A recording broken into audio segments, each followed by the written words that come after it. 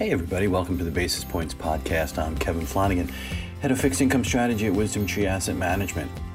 Well, here we are, one down, seven more to go. We just had our first Fed meeting of calendar year 2021, and really no surprises, and none were to be expected. I think when it comes to Washington, D.C. headlines in the bond market, it's not very often the Fed is not taking center stage, but I think with monetary policy on autopilot, the fixed income market has really instead placed their focus on fiscal policy. So you could, I think, make the case or a strong argument that the Fed has now taken a back seat in bond land, at least from an official policy perspective. You know, I don't want to over-dramatize the point, but it still is an important one, nevertheless, when it comes to fixed income positioning. And we've spoken about that on a number of our podcasts and blogged about it already so far this year. And what is monetary policy on autopilot, and what do I mean by that? Well, obviously with their new policy framework of average inflation targeting, aka letting things run hot, any potential rate hikes are apparently off the table for consideration this year. And let's not worry about 2022 or 2023. Let's just talk about 2021 for now. We'll have plenty of time to talk about when we think the first rate hike could be coming. So as a result, the only game in town right now is for the Fed to continue to add to their balance sheet, through the purchases of treasuries and mortgage-backed securities, and that is better known as quantitative ease or QE. And it is on that front where perhaps the Fed could have some potential policy flexibility.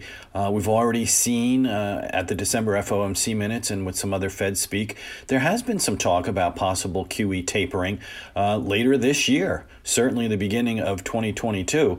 But I think Chairman Powell has made it abundantly clear the Fed is nowhere near having that discussion anytime soon in terms of making an official policy decision or an announcement on that front. But that being said, when the vaccination rollout improves and the economy begins to revert to a more normal pre-pandemic state, it's certainly in the realm of possibility we could be talking about tapering during the second half of this year. And you know what I say? Let's hope so, because that would mean good things are happening on the pandemic front. So, the bottom line is it leads us right back to the beginning here of this podcast.